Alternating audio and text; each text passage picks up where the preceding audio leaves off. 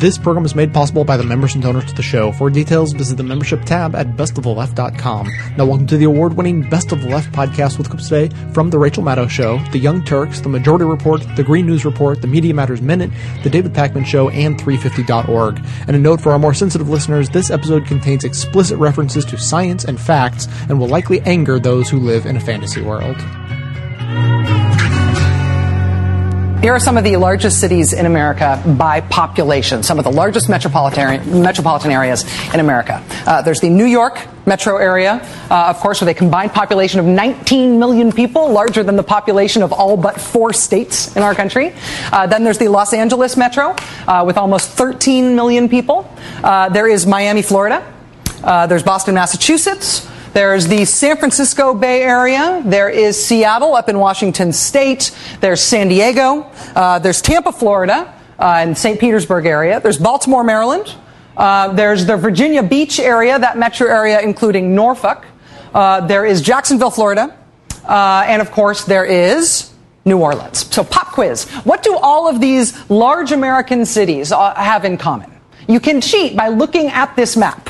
What do all of these large American population centers have in common? The answer is that all of these major American cities are right on the edge of America, right on the coastal edge up next to the sea. Now, you could also add even some more major cities to this list if you wanted to. Places like Philadelphia or Washington, D.C. or Houston or Providence, Rhode Island. Those are all sort of coastal cities, too, in the sense that they are near the coast and they're on waterways. But just for the sake of argument, let's not even include those. Let's just be narrowly focused here, talking narrowly about big populous major metropolitan areas that are right up against the sea. If you add up the population of these cities on America's coastal edges, the population of just this America is more than 63 million people. That means more than 1 in 5 Americans. It means roughly 1 in 5 Americans. 1 out of every 5 people who can call themselves American lives in a metropolitan area that is right directly on the coast. A population roughly equivalent to all the people who voted either for John McCain or Barack Obama in 2008. One entire side of the voting population in this upcoming election is the portion of our country that lives on the edge. As we continue to cope with and rescue people from and now recover bodies from the impact of this one storm on the most populated part of America's coastline today, the governor of New York State has been again and again trying to draw people's attention to this not being just one event, but a challenge for the whole country, that events like this might now be happening with increased frequency. Not just in New York, but in all of these heavily populated places that before now had a fairly predictable relationship with the body of water, with the ocean that they abut. What if that predictability, that balance and expectation developed over the past couple of centuries in these cities on the water is now over? Mostly this gets talked about in terms of the politics of people denying that climate change is a real thing and big policy debates over whether we should try to stop climate change and global warming. But whether or not that political debate ever gets resolved in the political arena, it may be getting resolved otherwise, as officials responsible for the 60 million Americans who live on the edge of our country are just starting a practical discussion about there being a change in the frequency of extreme weather. Look, climate change is climate change is a controversial subject, right? People will debate whether or not there is climate change, whether or not it's a cycle, whether it's global warming. That's a whole political debate that I don't want to get into. I want to talk about the frequency of extreme weather situations, which is not political. The frequency of extreme weather situations is way up, right? We just went through Hurricane Irene just over a year ago. And there's only so long you can say, well, this is once in a lifetime and it will never happen again. And then it happens again. And then we say, well, this is once in a lifetime. Now, really, for sure, it's not going to happen again. And then it happens again. I joke that every 2 years we have a 100-year flood. I believe it is going to happen again. I pray that it's not. I believe that it is. Because of this storm, we are experiencing a particularly nonpartisan moment in American politics. You got the president touring the disaster site today with a Republican governor who previously had nothing nice to say about the president. But today they are obviously working together and working together well. There is an expectation that people will put political fights aside for practical problem solving at times like this in our country.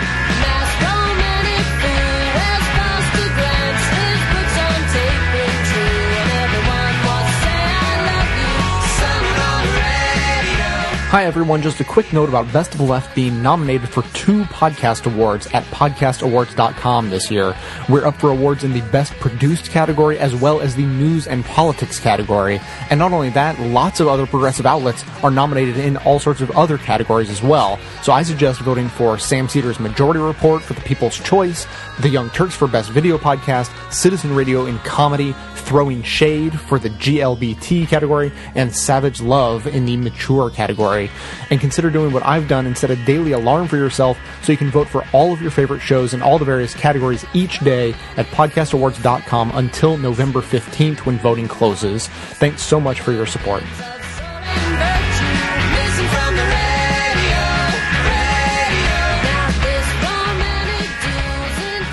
One of my personal problems with the mainstream media is that Republicans and academics on their side will come on the air and deny climate change, deny global warming, and generally the hosts don't challenge them that much. Chris Matthews is not one of those hosts. He was very strong in the way that he attacked climate change deniers on his show. Let's take a look at that. Who are these people, Professor, who fight you? Who are these people that write op-ed pieces in the Wall Street Journal with such assurance that this is all bogus science? Who are they? Phonies? Are they quacks? Or what's their argument? There are different motivations. Well, Professor Oppenheimer, back in the 60s, we called such people pigs. Pigs. No, really, they don't care about the planet. They don't care about the destruction of war. All they want is what they got, their stuff, and they want more of it. Is that what we're facing here, just greed? Listen, Chris, I'm not into name-calling here. I think we've got to... Fine, that's your job, not mine. So Oppenheimer's on the right side. He's talking about climate change, and Chris Matthews is talking about people not on the show but that deny climate change. What's a fascinating phenomenon is that before I got on MSNBC and as I got on MSNBC, I would be chastised for being too far out there, right? Because I use strong language, et cetera, et cetera. Now, in some ways, Chris Matthews has gone further out than me because pigs. It's like a weird thing to call them. He's getting angrier and angrier because of the way he's being labeled, and he is seeing this side of him. An anecdote, I was at the Republican convention, and the last night of the convention I was at dinner, and in the restaurant was Chris Matthews, and in the restaurant were a bunch of Republicans, and he engaged them on racism, and they engaged, they remained engaged and said that we're not racist, and he said, yeah, you're all racist, you're all racist, you're all... Wow. And I was watching that happen. He almost had to be talked down by his friends. He got so mad at these people. Was he drinking? So I don't know if he was drinking. He is Irish. He is Irish, obviously, so yeah. You're racist. Play the role of Chris Matthews. But the whole thing with Matthews is that I think this is starting to get to him. I think he tried so long to be the fan without an opinion, although he did have an opinion. I actually like him, and you and I have had disagreements over what he provides. I like that he is like I am a little bit. He just loves the stuff so much. It just gets a hold of him. Sometimes his enthusiasm is there, and then he goes off. But I see where he's coming from now, because when you're dealing with people who are so bullheaded about this stuff, you just lose it. Yeah, no, but it's not that alone. I mean, that's what makes it a more interesting thing, right? It's about incentive systems, right? So before, Chris has been on MSNBC a long, long time, and he was told in no uncertain terms, I'm sure, don't do that, right? Don't be out there. Don't take stands like that. Try to play it down the middle. You're going to have a Republican guest. You're going to have a Democratic guest, which he liked and he enjoyed. And I think that he likes the establishment. He likes the politicians. And in a kind of a boyish way that has its own charm. Right, I agree. Right, but I think that ultimately hurts the conversation, if you ask me, right, in terms of, how we view politicians, et cetera. And so I have a fundamental disagreement with them on that. But I think that basically they realize, hey, you know what, MSNBC going to the left is working, being more vituperative is working, and so let's let him do what's in his, what he wants to do. Well, John just said something under his breath, as long as you're smart about it, which is I think a big part of it, which is you can talk more about that, but I agree with you. I think that I kind of wish that he hadn't used the word pig, because I think that distracts us from, what a very good point that he was making, is that we understand that the climate denialists are lying to us, like we do. But you have to explain why they're lying. It's not enough to say that they're lying. And I think that the fundamental dishonesty in the discussion that we have about climate change is that our side went into this thing saying, we're going to find out what's happening with the world, and now we're describing it in the way that we think is most accurate. But their side did not do that. They went into it thinking, we're not responsible, and I will find any explanation for why we're not responsible. It doesn't matter if it's the wobbling of Mars. I'm going to find something that explains away our part in it. I think that needs to be laid clear to people. You can't just say, we're right, they're wrong. And labeling them as greedy, saying they don't care about our children, they don't care about what happens to future generations, I think that could be an effective way to frame it. Well, I think that you got to do both. And so that's why on this show all the time we lay out the numbers. And, people oftentimes on TV otherwise, understandably so, hey, it's all about emotion, it's not about numbers. But but you got to make your case. You got to show why you're right. You can't just yell and scream without backing it up. So we show the record heat in July. We saw the extreme weather events of 331 months in a row that we've been above the 20th century average. We show that climate change through the numbers is undeniable, and we've shown all the graphs and et cetera in the past. And then I don't mind you calling them pigs. Right. Yeah. Because it's you should be angry about it. I mean, look, we've had this discussion for a long time on the Young Turks, and we've been pro-anger for a while, right? So it's actually, to me, it's a little refreshing to see the establishment move in that direction and say, hey, wait a minute, I'm a little angry about what you guys are doing because it's nonsense. Yeah, well, it's a side of the story that only you know about what sort of the edicts of MSNBC might be and how he was told to behave. But I think it's, like Sandy, I think it's a little bit of a perfect storm. I mean, it's a little bit of that, and it's a little bit of him just saying, I can't take this anymore. And a lot of people just coming after him and coming after, scientists and coming after black people and where he just says, enough. Just look him in the eye and simply shout. Enough is enough, is enough. I can't go on, I can't go on no more. No, enough is enough, is enough. I won't hear out that door now. Just give you a sense of what's going on in New York. Obviously, there's massive devastation in New Jersey, and also, I mean, in Connecticut, and in, I think, down in Delaware, and I don't know as much in the Carolinas, although I think some, I mean... the Rockaways in Queens? Well, yes. I mean, throughout New York, the New York area. We're now at 62 people dead in the U.S., 131 worldwide. Haiti just, already was in dire straits. What's going on in Haiti is just absolutely devastating. 34 people have died in New York. Matt was talking about a guy in Queens, just in his apartment, right, in his house.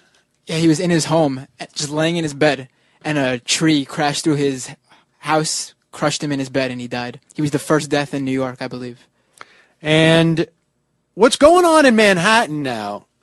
What's stunning to me is because I live uptown on the west side, Upper West Side, and we had a lot of wind blowing. I was watching a crane. I was showing Milo the pictures of the crane that basically, reversed itself and was hanging by, maybe not so much a thread, but down in Midtown. And there was a crane that we can see out our window, and I was showing her exactly what had happened to the crane in Midtown. And by halfway through the day, I realized that crane was spinning on its axis. This is a crane that is 20 stories up plus another 10 worth of jib. And that thing was spinning. But aside from that and a couple of down trees and some branches, not so bad. Below 23rd Street, maybe in 30th Street in Manhattan, their power is still out. In some places, there's no water. And we are talking about hundreds of thousands of people, well into the hundreds of thousands of people, without power and plumbing, in some instances, downtown New York. No cell phone service downtown New York. As far north as 23rd Street on 10th Avenue, massive flooding. I know a couple of artists who lost all of their work in galleries because of the flooding there, which is not necessarily comparable to people who are living without power and water, but and businesses shut down. Even where we are on 38th Street, many businesses not open because people can't get into the city. Now, kudos to the MTA. They have opened up some subway lines, which is, in my estimation, an amazing feat. I think this is much earlier than anybody anticipated. We're still looking at the biggest storm and, I guess, infusion of water into the subway system in 108 years, in the 108 years that the subway system has existed. I believe their exact words were, it's the biggest disaster the subway system has ever seen. And what we're seeing in the city is unprecedented and should not be a surprise in that way. That it would be unprecedented because our baseline of the sea levels versus 100 years ago, or even 50 years ago, is 6 to 12 inches higher. And this is a function of global warming. We know the seas are rising. We also know that climate change amps up the factors that contribute to big storms. Yes, there were hurricanes in this. There's been hurricanes in New York before, particularly problematic for Long Island, in Worcester. My folks always used to talk about the 1953, I think it was, hurricane. But the size of the storms and the baseline have changed. Because when you have warming oceans, it provides just more energy for storms. The atmosphere also retains more moisture because it has warmed. And then this gets into the storms as well.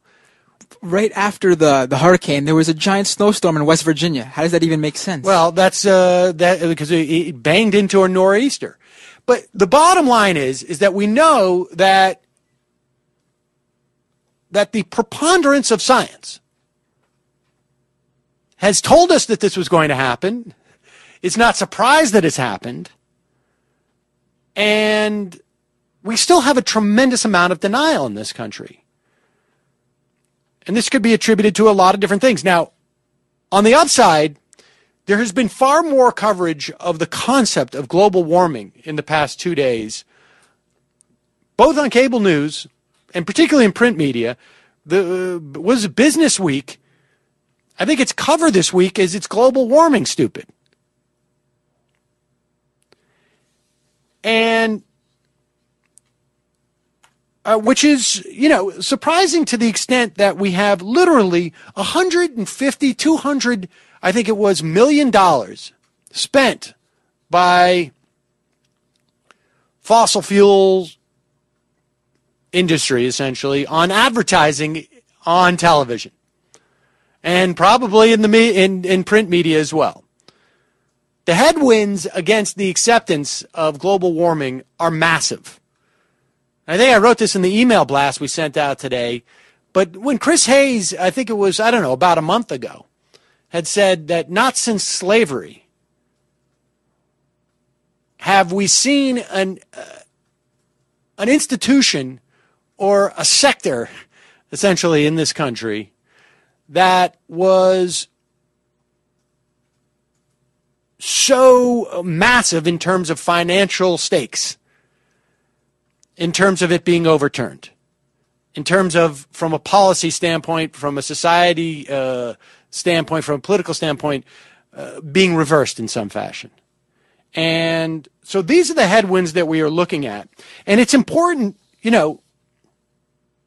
it's important to contemplate where the forces are aligned to making it hard for society to accept this argument. Because, look, it's not just a question of acknowledging that climate change exists.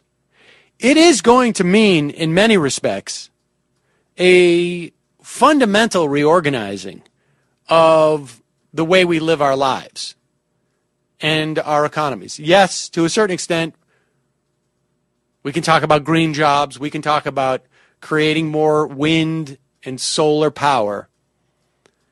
But inevitably, to genuinely address this, it means both taking leadership around the world in terms of diminishing the use of fossil fuels. And it's also going to mean, at home, changing the way that we structure things.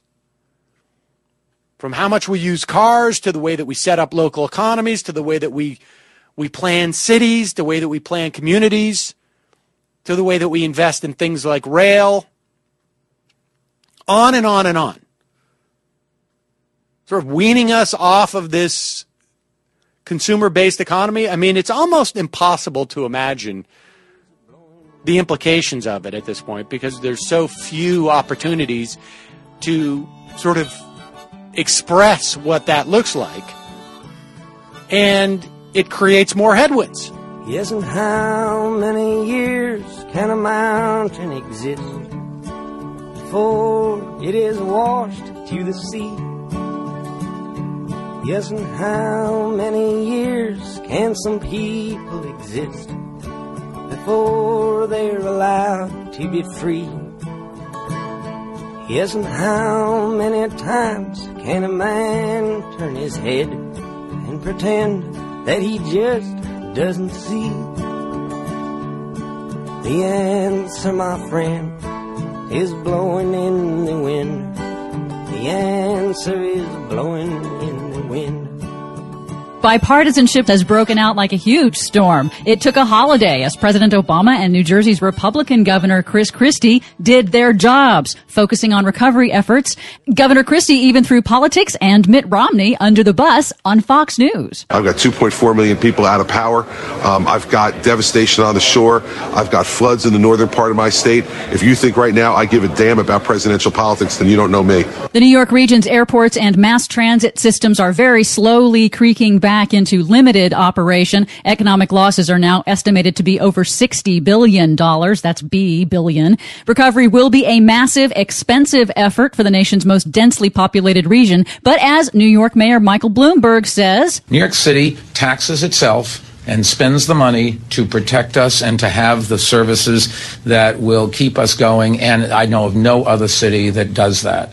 Which always annoys me when they say, oh, you're a high-taxed place. Yeah, and we get something for it. Again, all of this is going to be expensive, and this is a crucial point. Remember, last year, House Republicans withheld emergency funding for FEMA until they got tax cuts in return. The public outcry forced them to drop it then, but now House Republicans, like Representative Steve King of Iowa, are already threatening to hold emergency disaster relief funding hostage again in the lame duck session after the election. Unbelievable.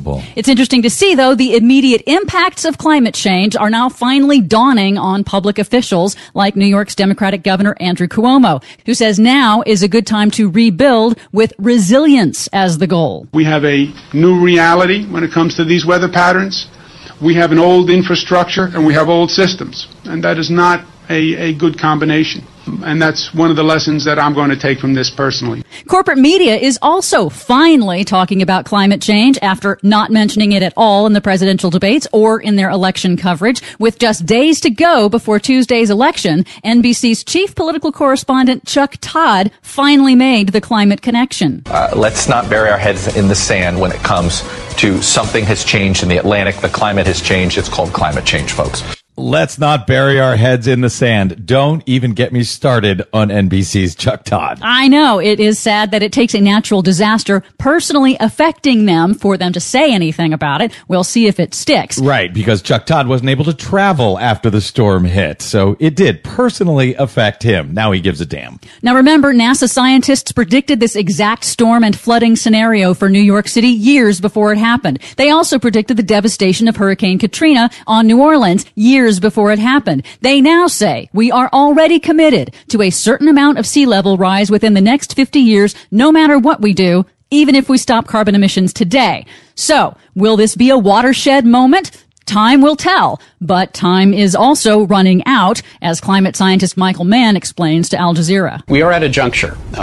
We have a period of somewhere between maybe 5 to 10 years where we will, if we continue with business as usual, commit to fossil fuel emissions, carbon emissions, that will lead to what most scientists would characterize as dangerous impacts on our climate. So, will New York City take up the charge and lead the way as a testing ground for resilience in the 21st century? It's up to you, New York. If I can make it there, I'll make it anywhere. It's up to you, New York, New York. As an anti-consumerism advocate, I'd like to encourage you to shop less, don't buy things you don't need, and only buy the necessities from local, independently owned businesses. That said, if you don't take this good advice, then at least there's a way to shop that helps support this show at the same time. Simply click through to Amazon.com, just one of the major companies under constant boycott by one liberal cause or another, from the banner posted at bestoftheleft.com. Better yet, click through just once and bookmark that link to use every time you shop.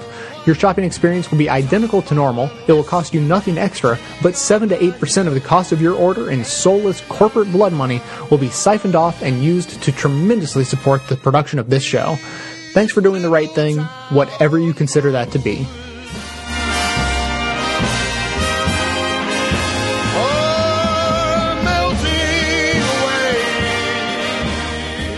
Hurricane Sandy is making headlines today, and one preacher is blaming the gays for making it all happen. Of course! Of course! So this is preacher John McTernan, and he says the following. He says, God is systematically destroying America. Just look at what has happened this year. He continues to write in a blog post. Hold on. Let me get this right. So all the record temperatures throughout the America this year, July, hottest month ever recorded in American history, all the severe droughts and the land burning up, and now the severe storms, etc. Not climate change. Turns out, gays. I love preachers like this. Because like 98% of the world's scientists tell him, hey, look, here's what the situation is. But he ignored the scientists to begin with. That's why he's a fundamentalist pastor who says, science, come on! Those same scientists think that the Earth isn't 6,000 years old. Who would listen to those guys? It's obviously the gays that are causing the problem. That's why it's so pointless to try to get people to understand climate science when they're this stupid. When you are this religious and you are a fundamentalist and you actually believe that someone else's lifestyle is impacting the environment that you're living in, like physically, you're insane. And there's no point in trying to reason with you. And what sucks is that this guy actually has followers. Second of all, I went for an hour-and-a-half long power walk in West Hollywood today, and the weather was marvelous. And you want to know something? West Hollywood has a huge gay community. What now? What's up with the fabulous weather in West Hollywood? That's interesting. And you know what got hit today? Wall Street. I don't know. Is guys trying to send a message that we've been too kind to the bankers? There's a lot that I don't know what the Picard is thinking, but I've been trying to figure it out for a long time. Well, let's get more instruction from the good pastor here. He continues to write, Obama is 100% behind the Muslim Brotherhood, which has vowed to destroy Israel and take Jerusalem. Both candidates are pro-homosexual and are behind the homosexual agenda. America is under political judgment, and the church does not know it. Well, lucky for them, Chaplain McTernan here is here to point it out, because he's figured out it's definitely the Muslim Brotherhood working with the gays. Not altogether that likely, to be honest with you, okay? But he has found a way to mix those two things together to blame for a storm. There's some chance was caused by the science that he's denying. But it's clever.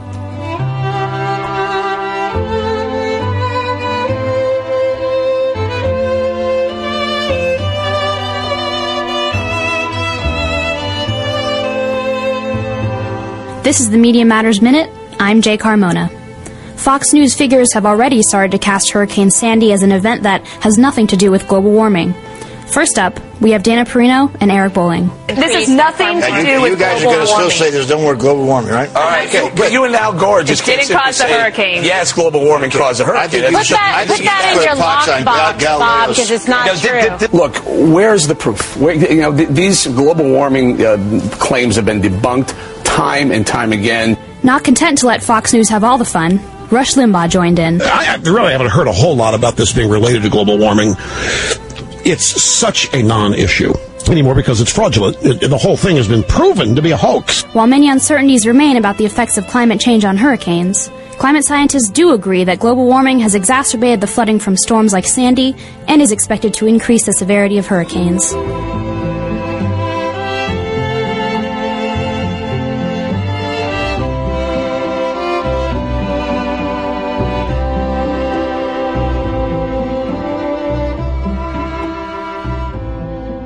There is no one on the left. There is no one who supports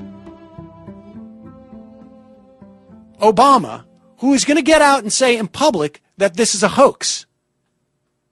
Certainly no one who is a leader of the party. So Exhibit A, when you are electing Mitt Romney, understand that it's not just Mitt Romney. You are also empowering political forces. If we're talking about what really needs to happen in this country is for people to rise up and fight back against the powerful elite. It is easier to do that when you have not empowered 40% of the population who believes diametrically opposite, who are invested in the diametrically opposite outcome. So I want you to listen to this clip of Rush Limbaugh and understand that a Mitt Romney presidency also empowers this guy. A story from Boston.com. I think that's the Boston Globe. It might be the Herald. I'm not sure, but probably the Boston Globe. Doesn't matter. It's one of the two newspapers. A storm that many environmentalists see as linked to climate change has forced the end of a climate vigil in Boston.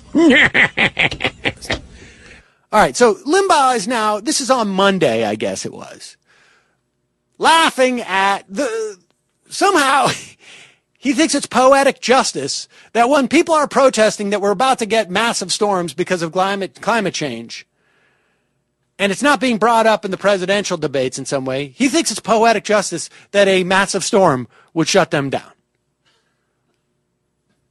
Continue. 200 environmentalist wackos had participated in a round-the-clock vigil since last Tuesday to protest the lack of discussion of climate change in the presidential debate, and they called on Scott Brown and Princess Elizabeth Warren to discuss the issue.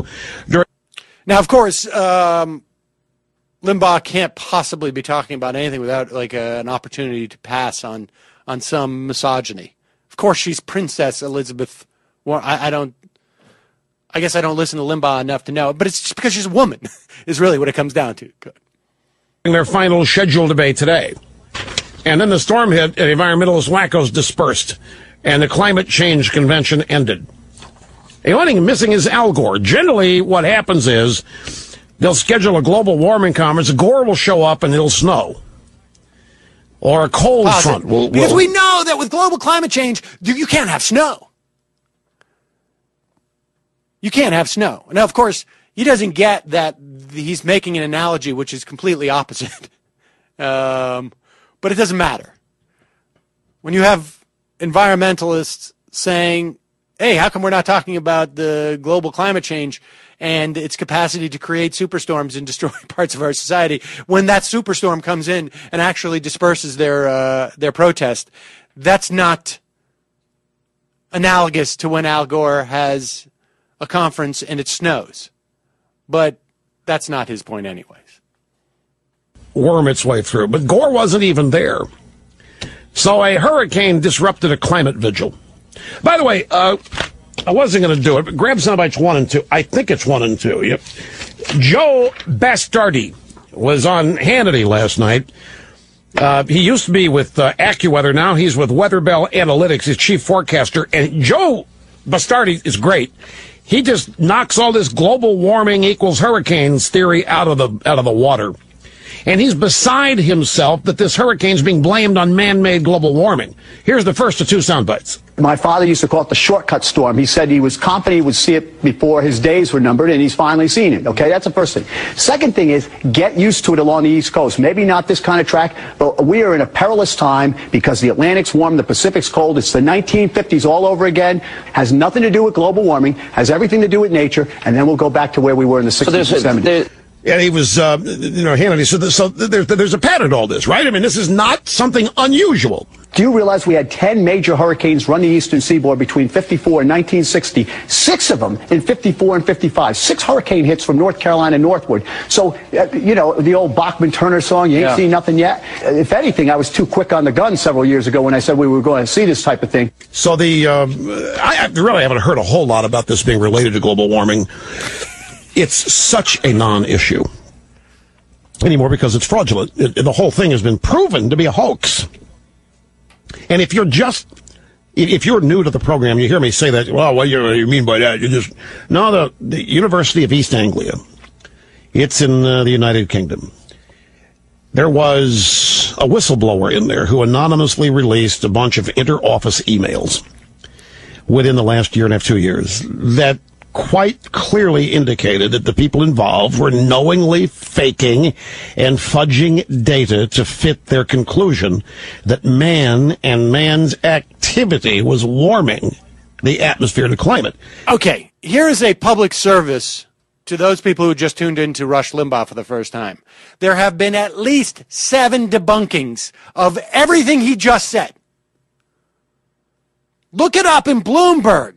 You had the National Science Foundation in this country debunked all of what he just said about ClimateGate, other than the fact that someone stole some emails. The Brits, I think, did 4 investigations. Every single one of them debunked it. I think there were 2 other international studies that debunked it. You have a guy who has 20 million listeners, who represents one of the intellectual pillars of the Republican Party. And if he's not enough for you, look at who heads their climate, their science, who chairs their science committees in the House, who's the ranking members of the science committee in the Senate.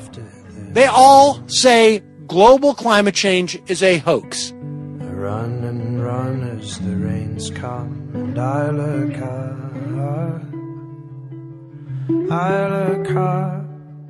Here at Best of the Left, supporting the good works of others is our entire reason for existence. Since the beginning of 2006, I've been making this show to highlight what I consider to be some of the best of the truly liberal media. Now I'm working on several ways to promote the best progressive activism around.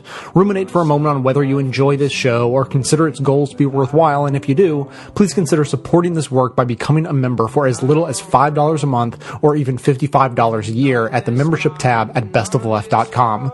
It's the donations of members that allow the show to continue and continue to improve. Thanks so much for your support. By the hand, and we stood tall and remembered our own land, what we live for. On Fox News, they're trying to dispute climate change. Of course! So they're going to bring in an analyst. She's their stocks editor. Okay. Now, so it makes some sense, because she's going to talk about insurance companies. And they don't actually love what she's about to say, because the insurance companies are definitely taking climate change into account. But also notice what she says in the beginning. Even though she's right about the insurance companies and the business aspect of it, look at her excuse on what's causing climate change. Let's watch. Just a few days after Hurricane Sandy, and Democrats are already blaming it on climate change. And we expect that from Al Gore, but from New York Governor Andrew Cuomo during his press conference, his emergency press conference. There has been a series of extreme weather incidents. Anyone that's not a political statement, that is a factual statement. Anyone who says there's not a dramatic change in weather patterns, I think is denying reality. All right, well, he's not alone. Congressman Henry Waxman is calling for a congressional hearing into the matter. So let's start with you, Liz. You know, Oxford University, places like the St. Petersburg Atmospheric Observatory, they all say there's climate change, but the problem is there's no consensus on what's causing it. Is it solar flares? Is it the Mars wobbles? Is it the Earth's axis tilting in a different way? I mean, that's the issue, but Lehman Brothers was accounting for it in their analysis. So was Sanford Bernstein, Wells Fargo, Goldman Sachs. They're all saying, and the insurance industry is saying, yes, there is climate change. But yeah, okay, but is the Governor Cuomo, is he correct in saying, yes, there are more extreme weather events? It seems that way since 1980 if you look at insurance industry models. So, yes, how many different ways do I have to tell you? There is climate change, and I'm telling you the insurance companies are adjusting their prices because they believe there's climate change. And if the money dictates it, doesn't Fox Business agree? No, Stuart Varney. It's like, but wait a minute. Okay, but even in the midst of her correct answer, she said, well, I don't know what's causing it. I mean, it could be solar flares. It could be a lot of flashlights. It could be Mars wobbles. That's what she said. wait a minute. I don't know if you know this, but we're not on Mars. No, seriously, this crazy theory put out by one scientist, and it's actually not even that crazy because it's not really related to us. It says the climate swings are much more extreme in Mars, which is true, because their planet has an orbit and it wobbles more than Earth does. But we don't have the same situation as Mars. We're not the same planet. We don't wobble as much. You know why Mars wobbles more? Because it doesn't have a large moon. We have a moon. It's a different planet. They're awesome. Well, I tell you, climate change on Pluto is because of the flares and the wobbles, so probably the same thing here, except for the fact that we have a totally different set of circumstances here. Okay. Well, on the other hand, there's always this kind of genius explanation going on at Fox News. Tide goes in, tide goes out. Never a miscommunication. You can't explain that. You can explain why the tide goes in. Tide goes in, tide goes out. See, the water, the tide comes in and it goes out, Mr. Silverman. Maybe it always it's comes Thor in, on top of Mount Olympus who's making the tides go in and out. No, but you can't explain that. But wait a minute. The tide doesn't go in and out on Mars because there's no water and there's no moon. What a bunch of jokers, man. When the facts are against you, well, what are you going to do? You got to go to this insanity. Tide goes in, tide goes out, there's Mars wobbles, obviously no climate change. Ha ha, Al Gore. These guys are unbelievable, man.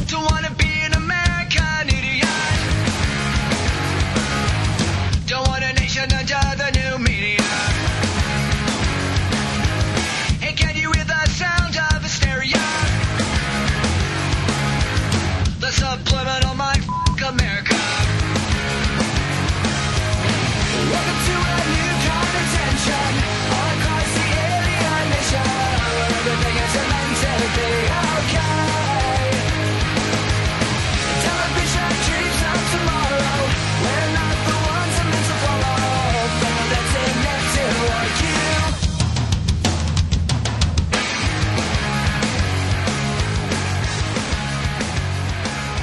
The worst storm ever in some areas, and it's fascinating because watching a lot of the coverage of Hurricane Sandy, I was struck by how a discussion of climate change and global warming was almost completely not there. Now you could argue, well, we were really trying to get information they were trying to get information, important information to people that were affected.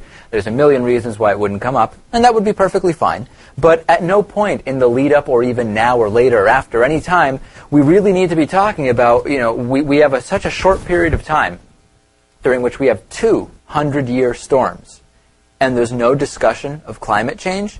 Now, I'll admit that I don't know whether this is a cyclical thing, and we're just in a part of the cycle right now where we have more extreme weather, or whether this is really a permanent change being brought on by human activity on Earth. The thing is, I don't want to take the chance that it's the latter, and I think we need to be doing everything to reduce the possibility that this is anything other than a cyclical climate change issue.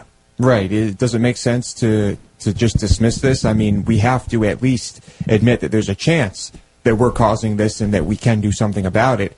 If not, you're just being completely irresponsible. Absolutely. And what do we know? We know global climate change has contributed to higher sea, surface, and ocean temperatures. We know that we have a warmer and moister atmosphere. We know that its effects are in the range of 5 to 10%. We also know that we're putting more carbon dioxide than ever into the atmosphere, and we have no point of reference because we did not have this level of industrialization at any previous point. So my view is I don't know for sure, but I don't want to take any chances. And I got a lot of emails from people in New York, including saying, what would happen if the New York City electrical system was damaged by salt water rising high enough? And what if, and we saw that this happened a little bit, water getting into the subway system, but what if the entire electrical system of New York City was completely corroded by water? What if the sewer system of New York City were totally flooded? There's the potential, because that's not a city that's prepared with levees and so on and so forth. There's the potential for what could arguably be permanent effects in a place like New York City from these storms. Right. So now will we see some effort to put in place safety provisions that will help with something like this in the future, or what's going to happen? I don't know. I really don't know. I mean, what's your thought about this when you think about these storms, Natan, in the context of climate change? Well, I think it's been a success by the right in this country to basically not discuss this seriously in the media. They've, had this false equivalency. They're trying to get the idea out that there is not a consensus in the scientific community about what's going on. And granted, this particular storm may or may not be a direct result of global warming, but certainly it should be a conversation that's had in the media. On two bicycles on a hillside desolate. Could nature make a man of me? Yeah. Under this charming cone, this charming man. While ponder life's complexities on a leather and smooth on the passenger seat. I would go out tonight, but I haven't got a stitch to wear. This man said it's crucial that someone so handsome should care.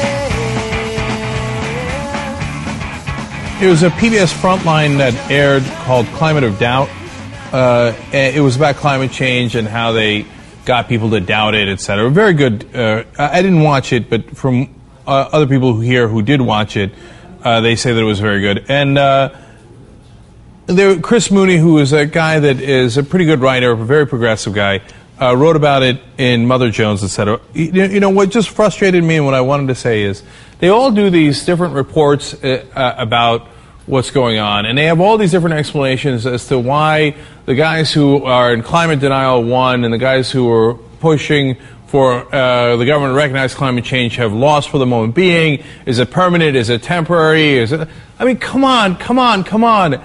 It frustrates me so much when all these people keep guessing in the dark about, who's going to win? Who's going to lose? Why is it happening? It's the money, Lebowski! Look, how many times have we been right about that? Look at which side the money is on. At the least 95% of the time, and I'm being conservative by saying that, that's the side that wins. So, who's going to win the climate change side? Well, of course the climate deniers are going to win. It doesn't have anything else to do with any other factors, not what the American people think, and they're scratching their head. They're like, I don't get it. Because it seems like the polls indicate that American people think that climate change is real, but yet our government isn't doing anything. Yeah, of course, because our government doesn't give a shit about the American people. Because they don't think that's who gets them elected. They think the guys who give me campaign contributions are the ones that get me elected, are the guys that I work for. Come on, how long is it going to take you to figure this out? They're having a real conversation about, will we do anything about climate change? Of course we're not going to do anything about climate change. Because the oil guys, whether it's the Koch Industries, as I told you about earlier in the show, whether it's ExxonMobil and the giant amount of lobbying that the 5 big oil companies have done, which I told you about last week, the insane amount of money they spend lobbying. Gee, I wonder who's going to win. Of course they're going to win. How are we having this conversation? How could you not recognize that? They drive me crazy. So can we win? Yes. But it would either take getting money out of politics by some miracle. You know, I obviously think the best way to do that is Wolfpack. Otherwise, we wouldn't have set it up. Website is wolf-pack.com, right? But okay, on the single issue like climate change, I guess if we kept getting hit with storms like Sandy every other month, every other week, what would it take? It'd have to take something insanely dramatic, because we already have something that dramatic. And they're still not going to do anything about it because they've been bribed. They're corrupt. Get it through your thick head.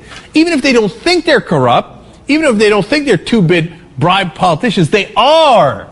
Because the whole system has been set up with, you take donor money, you win. If you don't take donor money, you go home. So what do? They take donor money! Come on, guys, come on. Figure this thing out already. Jesus Christ. How dense is our entire political system? All the pundits, all the analysts, and even guys I like, and even PBS, they do a wonderful documentary, but they don't understand what is the driving force when it's so obvious. All right. I think I made myself clear on that. I'm going to say one last thing about it. It's not just about climate change. I don't want you to get me wrong.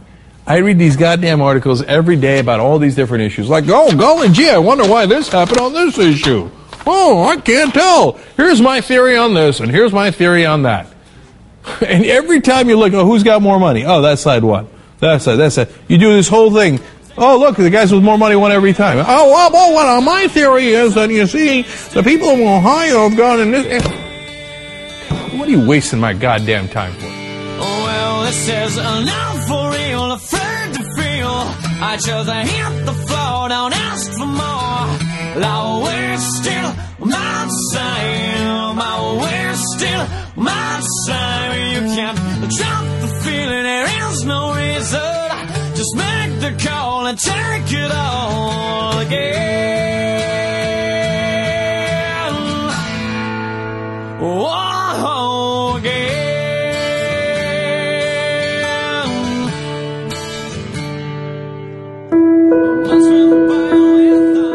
I've had a long time to write and speak and think about this gathering climate crisis. And in the last few years, I've become something of an activist too, along with my friends at 350.org and with people all over the planet.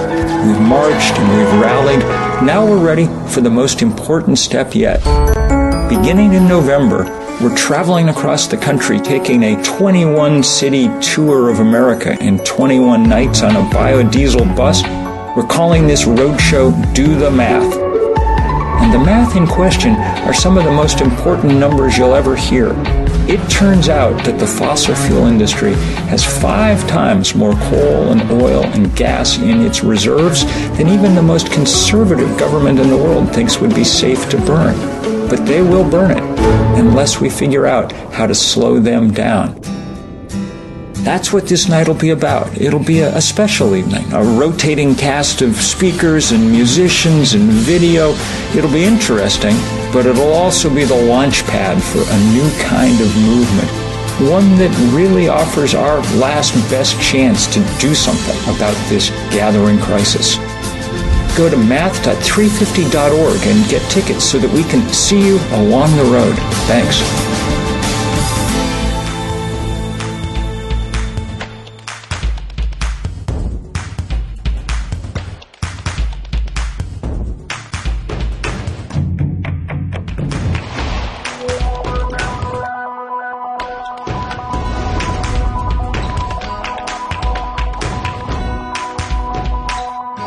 People around the world are using today as a day of action in fighting climate change. Hundreds of environment campaigners gathered in Edinburgh today. D'action mondiale contre le réchauffement climatique. Mehr als 200 Klimaaktivisten. Dia de ação mundial para alertar contra as alterações climáticas.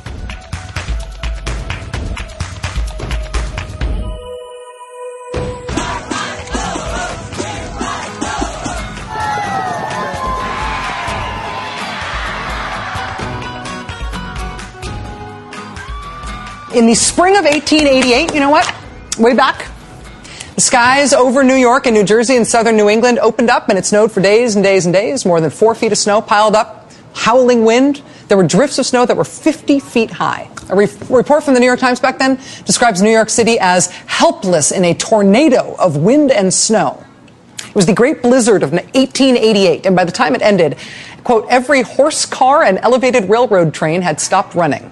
Quote, the electric wires, telegraph and telephone were nearly all broken. Jordan Weissman of The Atlantic dug up this old newspaper drawing of what the storm was like, 1888. And if you look at this old photo, you can see why the blizzard put out the lights. This was New York. Look, the electric wires strung overhead where the elements could knock them down. Hundreds of people died in that storm. An enormous number of buildings burned because fire departments couldn't reach them. When the snow finally melted, the runoff was so great that it created floods. The Great Blizzard of 1888 was a huge disaster. New York City historian Rick Burns reminded us about it last night, of how New York City responded to that long ago disaster. New York City then built the modern subway, so the trains could keep running even in the elements. And they built a new electrical system, this time with the wires not overground, but underground. Before the Great Blizzard in 1888, New York City had been fighting for years about whether to put the wires underground. But after the blizzard, the abstract political debate stopped and the innovation began. They had a problem that everybody could see. Overhead wires, vulnerable to storms. And they fixed that problem. They put the wires underground. The scale of the still unfolding disaster of this storm, of Sandy, is stunningly vast in terms of human misery and economic damage and how widespread it is. New York City alone is losing something like $200 million a day. Every day that the power stays out and the transportation system doesn't work. New York City has the 17th largest economy in the world. If New York City were a country, it'd be the 17th largest national economy in the world. You unplug that and everybody hurts. Whether you live in Manhattan or New Jersey or you live in Idaho, if you do not feel it yet where you live, just wait a minute, because it's coming. We have known this disaster was coming. For the 1 in 5 Americans who live somewhere on an American coast near the sea, weird weather and rising seas have been almost a scheduled nightmare. We knew this was coming. We knew that storms like Sandy will keep coming, and maybe with increasing frequency. Once that threat stops being too scary to consider and it starts being a river in your street or in your house, then all that stuff that has seemed inexorably mired in esoteric ideological political fights is no longer esoteric or hypothetical. It's no longer even partisan. In the city of Yonkers, New York today, the Democratic mayor there rationed gasoline to stop people from clogging the roads in Yonkers as they looked for somewhere to fill their tanks. The mayor said no more of that. Yonkers has a 10-gallon limit per person until further notice. In the city of New York, the mayor, first elected as a Republican, put an emergency rule into effect that said you need 3 people in your car before you are allowed to drive into this city. The city established checkpoints for drivers coming into Manhattan in order to enforce that remarkable rule and try to unclog city streets. No subways, right? The rationing and the checkpoints are controversial and very intrusive, but local governments decided right now, at least in the short term, they've got to find a way forward, a big way forward right now. For a few years now, the government of New York City has talked in very clear terms about climate change and the stuff New York City is going to have to build if we're going to continue having a New York City. At the national level, the debate over climate change comes down to, like, Barbara Boxer or James Inhofe as the head of the Environment Committee, right? Debating over polar bears and igloos on the Washington Mall. And God bless them both. But the ocean has already surged into New York, and the city is going to have to decide something now. They say it would cost $5 billion per barrier to protect New York City from the sea using one of these high-tech surge barriers out at the sea. $5 billion. To anybody who wonders whether we could afford something like that, I offer arithmetic. Sandy is now estimated to cost this region an estimated $60 billion. So just for kicks, we could build 8 of those $5 billion barriers, and we could get $20 billion change back, along with saving ourselves. With this historic fairly predictable, fully predicted disaster. What is possible has become undefined by need, by what is so clearly needed. What is possible is being redefined by what is happening around us.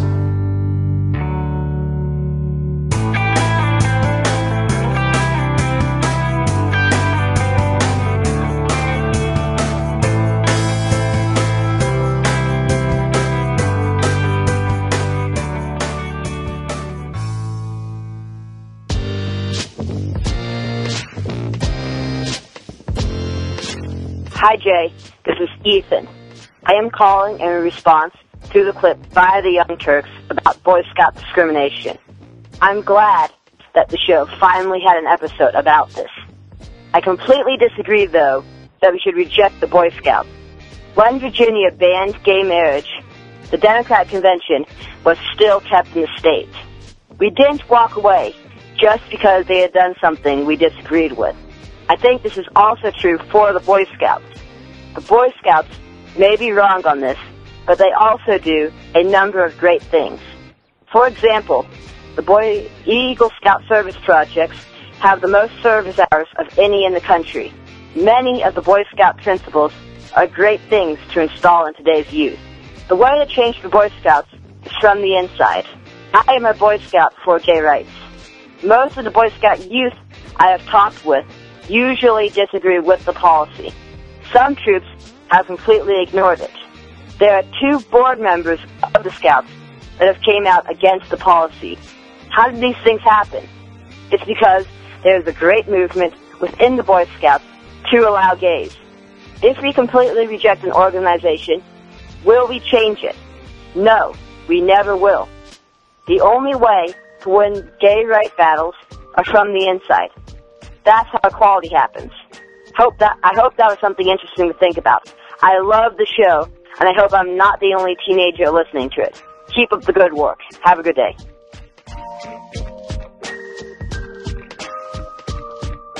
Hey Jay, this is Simon in San Antonio. I just finished the Election Day episode. I just want to say I thought it was very well produced. I thought it was great.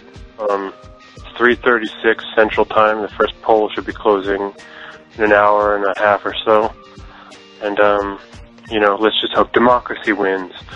In a country that is so free, where anybody can vote as long as they have certain IDs some places, and as long as their vote counts, because we have an electoral college and they're in the state where it actually matters, which I'm not because I'm in Texas. So I vote green because why not just throw my vote away?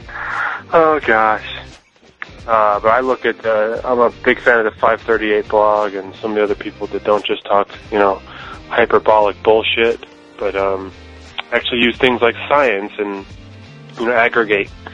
And, they think about things a little bit. So I got Obama by 117 points. I'm not sure what that means. You know what? I'm going to start this all over. No, I'm not going to start over. All I was going to call and say initially was that it was a well-produced show. So let me go back and just beep. Hey, Jay, it was a really well-produced show. And, you're awesome, and go Obama. Or, not Mitt Romney. Go not Mitt Romney. Whatever. Or Jill Stein. Freedom!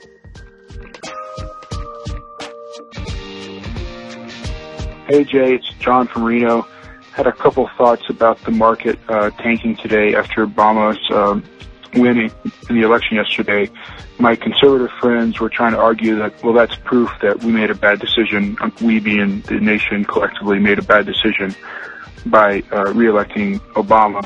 And my first reaction was that the market was just reacting to the idea of maybe perhaps hopefully having to pay their fair share in taxes next year. But then my second thought was, if the markets are what we use to judge whether we made a good decision on our elected officials, namely our president, then maybe we should just have them pick them ourselves. Obviously, this is a tongue-in-cheek argument, and you could also further argue that the market already is too involved, or the banks are already too involved in our elected official process. But anyway, there's my thought. Keep up the good work.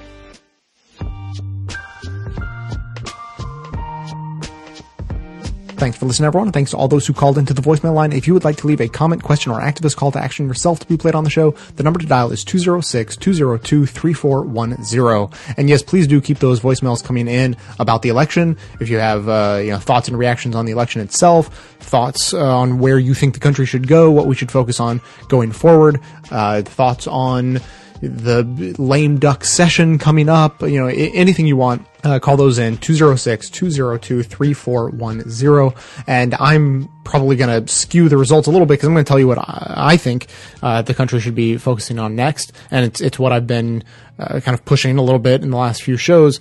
And I have an update on that. So the 350.org is on tour. They're launching a big new campaign. It's a divestment campaign, rallying people to pull money out of fossil fuel companies as a way to decrease their ability to fund misinformation about climate change and so on. You heard Bill McKibben talk on his 350.org promotional video for this entire thing in today's show.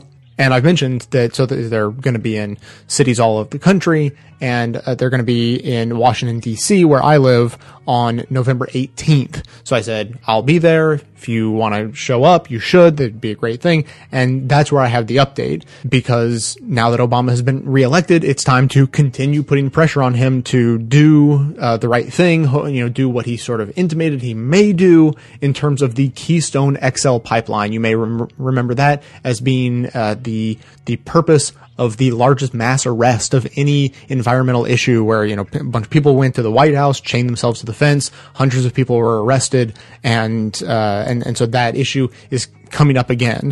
So on November 18th, there's the 1 p.m. 350.org event that I already told you about. But immediately after the event, there's a 3 p.m. march and rally at the White House, again, on the Keystone XL pipeline issue, and this is what they have to say about it. As you'll recall, our efforts last year slowed down President Obama's final decision on the full Keystone XL pipeline, which would open a massive new spigot to the biggest carbon pool on the continent, Canada's tar sands. With the election now over, the decision on the pipeline is imminent. The administration hinted it could come in the first quarter of 2013, making Keystone XL one of the first and clearest tests of the legacy President Obama will have on the climate. So, again, I will be at the 1 p.m. event. I will be at the 3 p.m. event. If you are anywhere in the vicinity of Washington, D.C., I recommend you come down and check it out. This is the big climate issue that we're able to rally around right now. This is the decision that is being made most imminently, and something that we've been able to have an effect on as the environmental movement in the past, and hope to continue to have an effect on going forward. So go to math.350.org, where you can get all the details on the 1 p.m. event in Washington, D.C. On the 18th, or any details on all of the events around the country, or simply mark your calendar and show up at the White House at 3 p.m.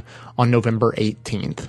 So that's going to do it for today. Thanks to everyone for listening. Thanks to those who support the show by becoming a member or making one-time donations to the show. Thanks to everyone who's been voting in the podcast awards. Those are still going until November 15th. So please set an alarm, vote every day for Best of Left in Best News and Politics, as well as Best Produced categories. Stay tuned into the show between episodes by joining with us on Facebook and Twitter. And for details on the show itself, including links to all the sources and music used in this and every episode, all that information is always posted in the show notes on the blog. So coming to you from inside the Beltway, yet outside the conventional wisdom of Washington, D.C., my name is Jay, and this has been the Best of the Left podcast, coming to you every third day, thanks entirely to the members and donors to the show from bestoftheleft.com.